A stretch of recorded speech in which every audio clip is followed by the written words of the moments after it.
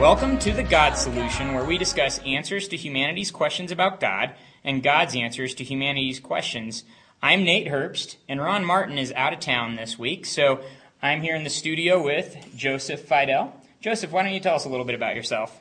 I go to Fort Lewis College, and I am a junior. I'm an environmental and organismal biology major, and I'm minoring in philosophy. That's awesome. And I know that you really enjoy apologetics and discussing things like truth, so that's kind of what I wanted to talk to you about today, and I wanted to ask you some questions and see what you think. So first of all, Jesus said in John 14:6, "I am the way and the truth and the life. No one comes to the Father except through me." He also said about himself, "You will know the truth, and the truth will set you free. And everyone on the side of truth listens to me."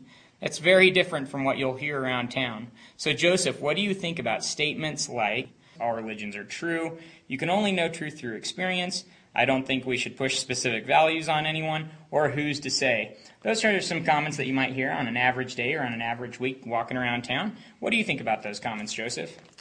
Well, Nate, I think that those comments have quite a lot of misconception behind them. The statement that everything is relative, well, that statement on its own defeats itself. It's what we call an autophagic statement. As soon as it's said, it defeats itself through contradiction. Because if everything is relative, then that statement right there is relative. In the second statement, there is no truth. By asserting that statement, one is actually saying that there is truth by claiming this statement is true. So again, it defeats itself as soon as it is said. And there are no absolutes. And well, if that was true, then that statement wouldn't matter because it wouldn't count towards everything. There is no absolutes, and that statement wouldn't be absolutely true. There is no right or wrong. Again, we could just apply that to itself, and is that right? And again, we could see that either it is, and then obviously there is a right or wrong. The statement that no one can come to know any truth about religion is claiming to know a truth about a religion. And so, again, it eats itself up. Science is the only method finding truth. Well, that statement can't have science applied to it. The scientific method cannot be applied to a statement like that. So therefore, it isn't the only method to finding truth. And to say that you can't know anything for sure, well, saying that states that you know something for sure. Also, to say that talking about God is meaningless. If that is true, then isn't that statement meaningless? Why even say it? Also, Nate, the statement that all religions are true. Now, this is one of the biggest fallacies that you will hear. To say that all religions are true is a complete contradiction. If we take Christianity, for example, and we take Buddhism, for example, they're two conflicting world beliefs. And Christianity claims that it is the only true religion. It claims that it is the only way to God. And Buddhism claims that you yourself are the way to God. How can two things that claim opposite truths be true? So again, we see that we can't have two conflicting truths. 2 plus 2 can't equal 4 and 6 at the same time. And now, I've had a lot of people say, I don't think we should push specific values on anyone. But I just like to turn to that person and say, well, aren't you pushing that value on me? To say, who's to say? You hear this a lot. That question, it doesn't have any relevance because it doesn't matter who I am. A truth is a truth. It doesn't matter, if I'm a mathematician or not. If I know the correct answer to a question, then it is true regardless of who I am. That's really good, Joseph. People might say something like, how dare you say that Christianity is the only way, because can't we just believe whatever we want to believe or whatever we feel like believing? And I've often asked people that ask that question, would that work in a math class? And they always laugh and say, no, that wouldn't work in a math class because they know that if they put the wrong answer down, it's going to be a wrong answer. It won't be right. It isn't the case that anybody's opinion about math works. It's the same in chemistry. Both you and I have taken chemistry classes, and we've both taken physics and biology and math and calculus and a lot of different classes. And in all those classes, Joseph, if you put down a wrong answer, you got it wrong. And I think it's funny how people would then flip to the spiritual reality of the universe and think that anything goes. So I like how you handled those statements and showed that they are autophagic, or they eat themselves up, that they are meaningless statements. With that being said, though, how can you know for certain whether something is true or not? I guess you could say, how can you know anything with certainty? Well, Nate, I'd like to start out first by saying that truth does, in fact, exist. And we can know this truth beyond a reasonable doubt. Now, there's different ways of finding this truth. As a scientist, one of the ways that we can find truth is using the scientific method to find certain things out. And then also logic and reason, using deductions and comparing the odds against each other. And then once you've weighed two sides of an option, which one is more likely to be true? And we call this Occam's razor. Which is more likely to be true? Now, the thing is that we can't know anything with complete certainty. We only have our five senses. And so, if you take the way bats see the world through sonar, we can't know what it's like to be a bat because we don't have those sense organs. And so there are certain things that we just can't know. I see a lot of people making claims about the supernatural world, which is outside of our senses. And they say, well, because we can't observe this, then it's just not true. As Christians, we believe that there is this supernatural world, and we realize that there is no sort of way to get to that and access that through our own means. And so the only way for us to know about that world would be through revelation, would be if, in this instance, God showed himself to us from that supernatural world. My degree was in chemistry. I love science, but science only goes so far. By definition, can only make statements about the natural world and not the supernatural world. So that's really an awesome point that you make, Joseph. So as far as divine revelation, if we were to analyze something that was supposedly divine revelation, telling us truth about the spiritual universe, what different criteria would affirm something as being divinely revealed? Well, the first thing, does it contradict itself? We must know if it's actually accurate. And so historians have many different ways of analyzing texts and documents, and the scriptures fall under the same thing, whether or not they are historically accurate. And then also prophecy is another really good way to see, if prophecy came true. Another thing is just to see if it's, logically coherent, if, again, it stands up to the test of logic. Why the Bible? I just finished reading the Quran last week, and I'm not going to go into that now. We'll save that for another show. But what would set the Bible apart from another holy book like the Quran, or like the Book of Mormon, or some other religious book or text, or even just a spiritual way of life that a lot of people might espouse to? What makes the Bible unique, and how can we know with certainty that the Bible is the divinely revealed Word of God? Joseph, how do we know that the Bible meets those criteria for divine revelation? Well, Nate, the Bible is actually one of the most reliable pieces of historical documents that we actually have. And one of the things, like I mentioned earlier, that historians use to judge this and to see if it actually is what it's claimed to be, to see if it actually is accurate.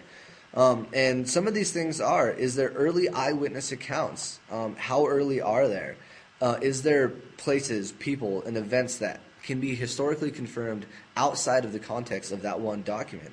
And, most people might be surprised to know this and to find this out, but the Bible actually meets these criteria very well. In fact, better than any other document ever written.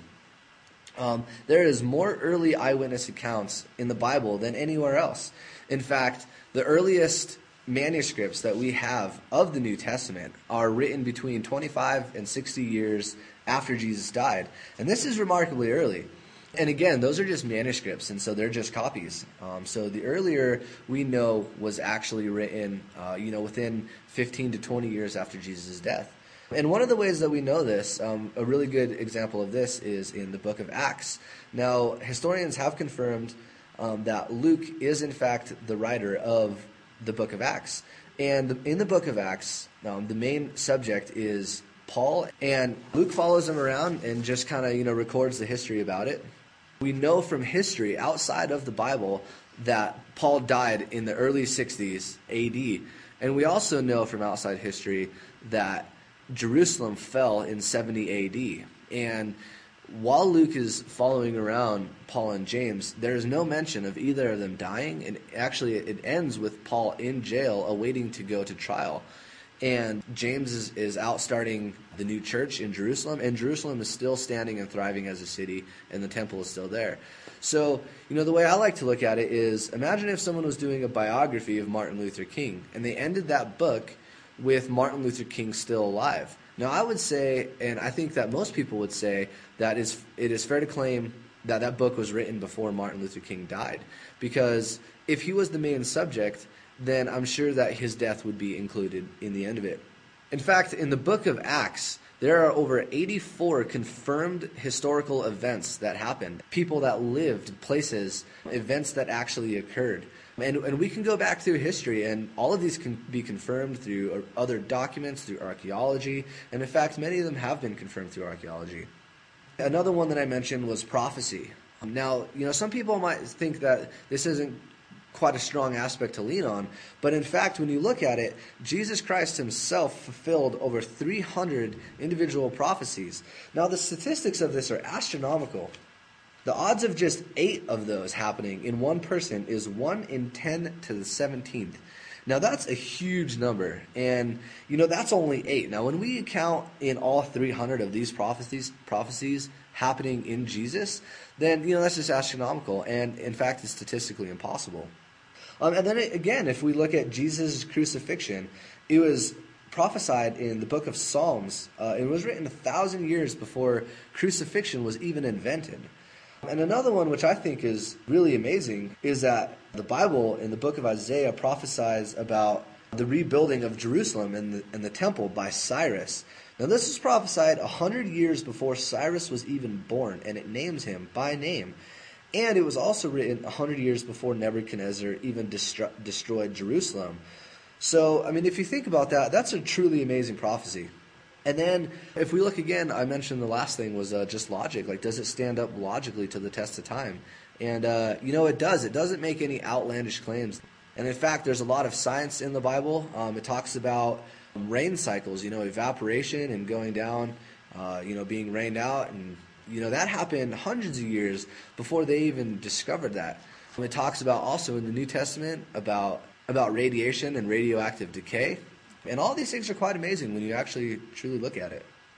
Yeah, the science in the Bible is really phenomenal. I enjoy it, and I kind of wanted to just let you guys know a little bit about some of the science that's in the Bible. Like you said, 2 Peter 3:10 discusses radioactive decay, and it discusses that thousands of years before we found it in modern history, to be exact, about 1,900 years earlier. The Bible talks about hydrologic cycles, atmospheric jet streams, clouds and condensation, the Earth's spherical shape and circuit. They're both mentioned in Isaiah. The expansion of the universe is mentioned multiple times in the Bible. That's phenomenal. That wasn't even discovered until this past century. Earth's foundation being hung on nothing, the fact that air has weight, hydrothermic vents in the ocean, the biological law that like begets like, the reality that one event could be seen across the world was both a scientific claim but a prophetic claim, like you were mentioning earlier, and that would be one that was fulfilled through television. And my favorite is the second law of thermodynamics, the reality that everything in this universe is winding down. We talked about that last week in our discussion of the problem of pain. All those are discussed in detail in the Bible, giving me confidence that this was divinely inspired with scientifically valid claims thousands of years before science caught up. It's amazing. If you're just now tuning in, you're listening to The God Solution on KDUR 91.9 FM and 93.9 FM here in Durango, Colorado, or you can listen online at kdur.org. So again, you're listening to The God Solution. Joseph, I think you've done a good job of establishing the fact that the Bible is divinely revealed from God. At least there's strong evidence to believe that. And by the way, Joseph, how did you get to be so smart? You're still a college student. Don't you need like a PhD or something like that? Oh, no, Nate. I think that all this information is out there, actually. It can be found. It's readily available. There are plenty of good books out there. 2 of my favorite books are I Don't Have Enough Faith to Be an Atheist by Norman Geisler and Frank Turek. And another one that's more geared towards philosophy, but I thought it was very well written, and it was a beautiful piece of work. And it's called What's So Great About Christianity by Dinesh D'Souza. And both of those I'd highly recommend for anybody to read. We've been talking a lot about some evidences for believing the truth of the Bible, the truth of God's Word, as being the divinely revealed Word of God, and being able to know that with confidence. And so, Joseph, I guess like anything else that you can know with a high degree of certainty, whether it be a mathematical equation or a chemical reaction, we could be confident about sharing God's Word with that same certainty. And from there, I wanted to ask you, what does the Bible say? What are those main truths in God's Word that we could share with confidence? What's the real meaning? Because it's a big book, and a lot of people maybe have read it for years, or maybe they haven't. And either way, how would you kind of summarize the Bible in just a few statements? Well, Nate, I think the main message of the Bible is that God does in fact love us. And it says in John 10:10 that Jesus, he said, I came that they might have life and may have it abundantly. And so, Jesus came so that we may have the fullest life possible and that it may be meaningful. And so, I think that's the most important thing, is to know that God does love you. And in fact, it says in John 3:16 that God loves us so much that he sent his only Son, that whoever believes in him shall not perish, but in fact have eternal life. Keeping in mind that God does love us, we must realize that man is sinful. We have a sinful nature, and this sin separates us from God. You can deduce from logic, again, that God, he would be a perfect being, that he would be absolute perfection, in fact, the standard of perfection. And us, as sinful people, and not meeting God's standard, it follows logically that we could not be in the presence of God. And that is actually one of the second messages of the Bible. It says that man is sinful. And in fact, it says in Romans 3:23 that all have sinned and fallen short of the glory of God.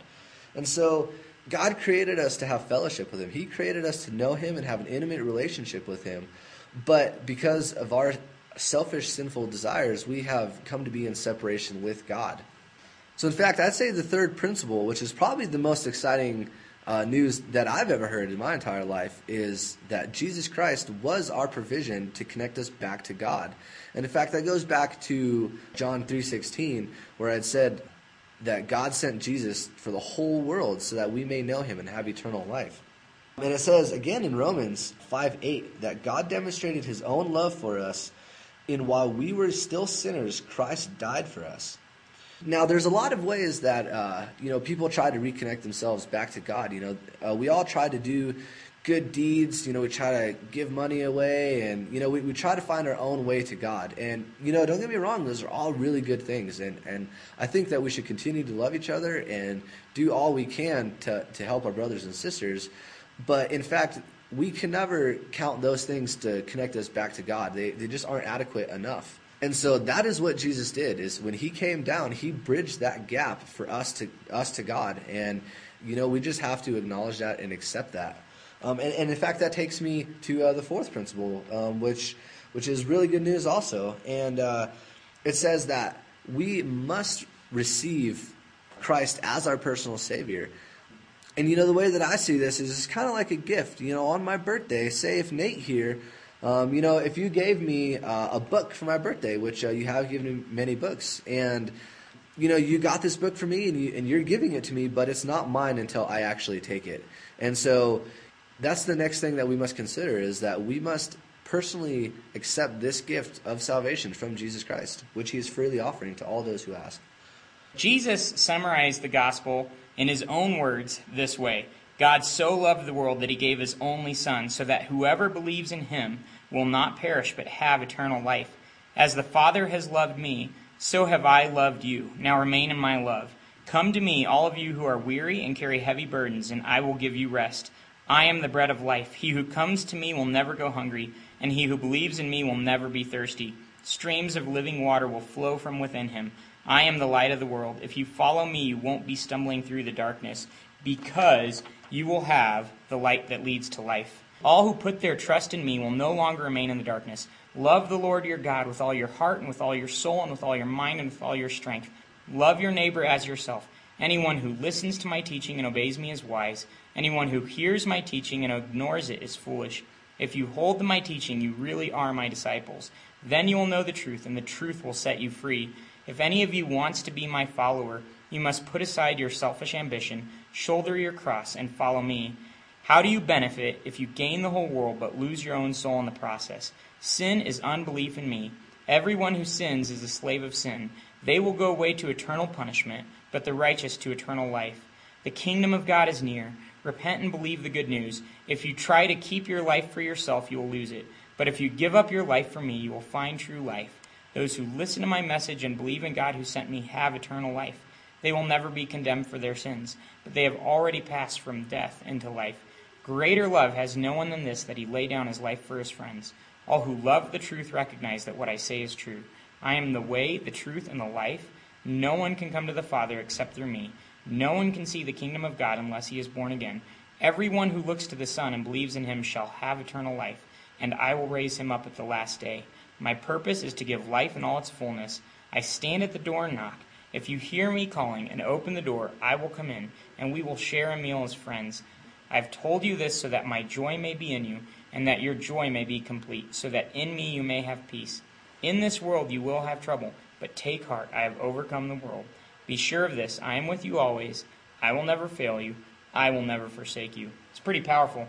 So Joseph, I wanted to ask you, as we close, what's your story? Do you just believe this because you've always been a Christian and you were raised knowing that this was the truth? Or what is your story? Well, Nate, I came to this conclusion over a lot of thinking. It took me a lot to get here. It took me a long time. I didn't grow up in a super Christian house. I'm not a Christian because it's what my parents forced upon me. In fact, I did actually grow up going to church, but it wasn't a really big family thing. It wasn't like we went all the time. And in fact, it was more of just kind of something we did for tradition, Christmas and Easter, and that was about it. And, it wasn't a big part of my life. And as such, as I started getting older and started going to college, started learning a lot about biology and science, I came to the conclusion that, I believe that God didn't actually exist. And I lived my life as such. I figured that because I was just an animal and that everything didn't really matter because when I died, that was the end of it, then, I tried to find happiness in my surroundings. Try to find my surroundings in activities and people, places, things. And, none of those actually did bring me any contentment or joy. I tried finding happiness in knowledge. I'm not condemning knowledge. I love to think and I love to learn and read, but it wasn't where my ultimate happiness lay. I tried the party scene for a while, actually probably more than a while. I lived that lifestyle for quite a long time. And it was very superficial happiness. In fact, even if it was happiness, it never provided for me what I wanted. And I always found myself looking for more. I tried looking towards girls, and they didn't really do much for me except give me a lot of headaches and heartaches. And so, I found that wasn't the way either. So, I just kind of came to the conclusion of, well, this is it. I got to live with where I'm at and be happy with it because this is all that my life is ever going to be. So, I just decided that I was just going to continue on with my education and see where my life took me. And in the process of this journey, I actually met a very wonderful girl named Darcy, and she's now my fiance. We're getting married this summer. When we met, I was very much an atheist, and in fact, I didn't believe in God at all. I believed in the universe, and I believed in evolution, and that was about the extent of it. And Darcy was a Christian, and she showed me love that I've never seen before. She showed me what true compassion is like, true forgiveness, and I saw in her a true happiness that I've never seen in anyone else before. And around this time, for some reason, and now that I look back upon it, I could tell that it was God working on my heart. But out of nowhere, I just got this desire to find more out about God. I never really read the Bible, and I was making all sorts of claims. The Bible is false, it's got all sorts of contradictions in it, but I never actually read it. So I decided, maybe I should read this book that I'm so against. And so I asked Darcy to buy me a Bible one day. And as I was reading through it, I was just amazed and blown away with all the wisdom and knowledge that can be found in this book. And, it was just truly amazing. And, I didn't immediately come to the conclusion that God existed. I just thought that a bunch of really smart people had come together and wrote in this really good book. But I still kept an open mind. And I think that that's probably the most important thing that I did was to keep an open mind. And so one day, I remember I was sitting there and I was watching this sermon online, and I asked God if he was real to reveal himself to me. Because I'm not one to just believe in anything. I can't just go around and believe in things that I don't know and that I can't see. And that night, God did reveal himself to me. God spoke to me, and I heard him say that he is, in fact, real. And he showed me that, I've known this all along, and I was just, I was just refusing to accept it. And so I came to the conclusion that God was in fact real, but I wasn't sure about Jesus being the Son of God because I still was pretty new in reading the Bible. But I knew that there was something more out there, a lot more to be offered. So as soon as I started Fort Lewis College, I found the on-campus ministry. It's called Master Plan Ministries, and the Tuesday night meetings that we have is called Connect. And so I decided, either I was going to get back in with my partying friends, or I was going to, take on a new life and see where it led me. So I decided to give the later a try. And I showed up, and everyone is really welcoming. In fact, I'd never been around so many people who were so genuinely nice and caring. And I just felt really welcome. And so I started meeting up with one of the leaders, actually Nate here. We started talking, and we just started going over all of these things that I thought to be true, like contradictions in the Bible and so many translations that it couldn't be known. And, I just began to see all these myths being dispelled. And, just logically thinking about it, I came to the conclusion that Jesus was, in fact, who he said he was. And this was astonishing to me. I couldn't believe it. And I wasn't right away ready to accept Jesus as my Savior. I had to give this some thinking. So I went home, and I remember lying on my bed that night, and I was just going over everything we had talked about that day, and I was thinking about it really hard, and I just came to the conclusion that Jesus was God, and he did die for my sins. He died for my salvation so that I might know God, and so that I may be with him for eternity.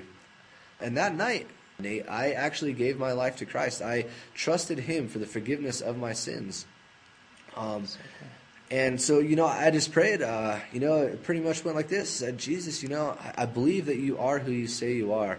And I acknowledge that you died for my sins. And I thank you for doing that. And Lord, please just come into my life. I'm not sure what it's like to be a Christian, but I trust that you will show me, that you will guide me along that. And, I just asked Christ to be my Savior. And that's pretty much what happened, Lord. It's pretty much what happened, Nate. And it's been a growing experience ever since. I've read a lot of books. I've read a lot of the Bible. And, I just continue to learn and continue to look at things with an open mind. And always try to base things in logic. Wow. Thanks so much for sharing with us. Such an exciting story.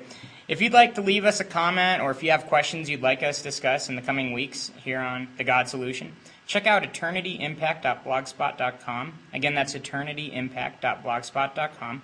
And let us know what's on your mind. If you're a student listening into this show, please join us for Connect, the meeting that Joseph talked about. It'll be happening every Tuesday for the rest of the semester at 7:30 p.m. in the Student Life Center. Joseph actually talked last week at our Connect meeting. He did a great job, by the way. And this week at Connect, Jake will be talking. Jake is going to be talking about what role the truth should play in our lives and how we should be ready to share that with the people around us. It should be a great time, and I can't wait to hear what Jake Boyd has to say. Again, Connect this week will be in the Student Life Center, room 119 at 7:30 p.m. on Tuesday. I really hope to see you there. And if you're listening in this morning and you want to give a local church a try, regardless of where you're coming from, I know a great church for you to visit, and one that's not going to judge you, but they're going to accept you no matter where you're at, is First Baptist. And you can find First Baptist at the corner of 3rd and 11th. They'll have two services, one at 9:15 a.m. and the second one at 10:45 a.m. I'll be there, coincidentally, this Sunday, and so I'd love to see you. And with that, thanks for tuning into The God Solution on KDUR, and we hope you'll listen again next week. I'm Nate Herbst. And I'm Joseph Fidel. Have a great Sunday.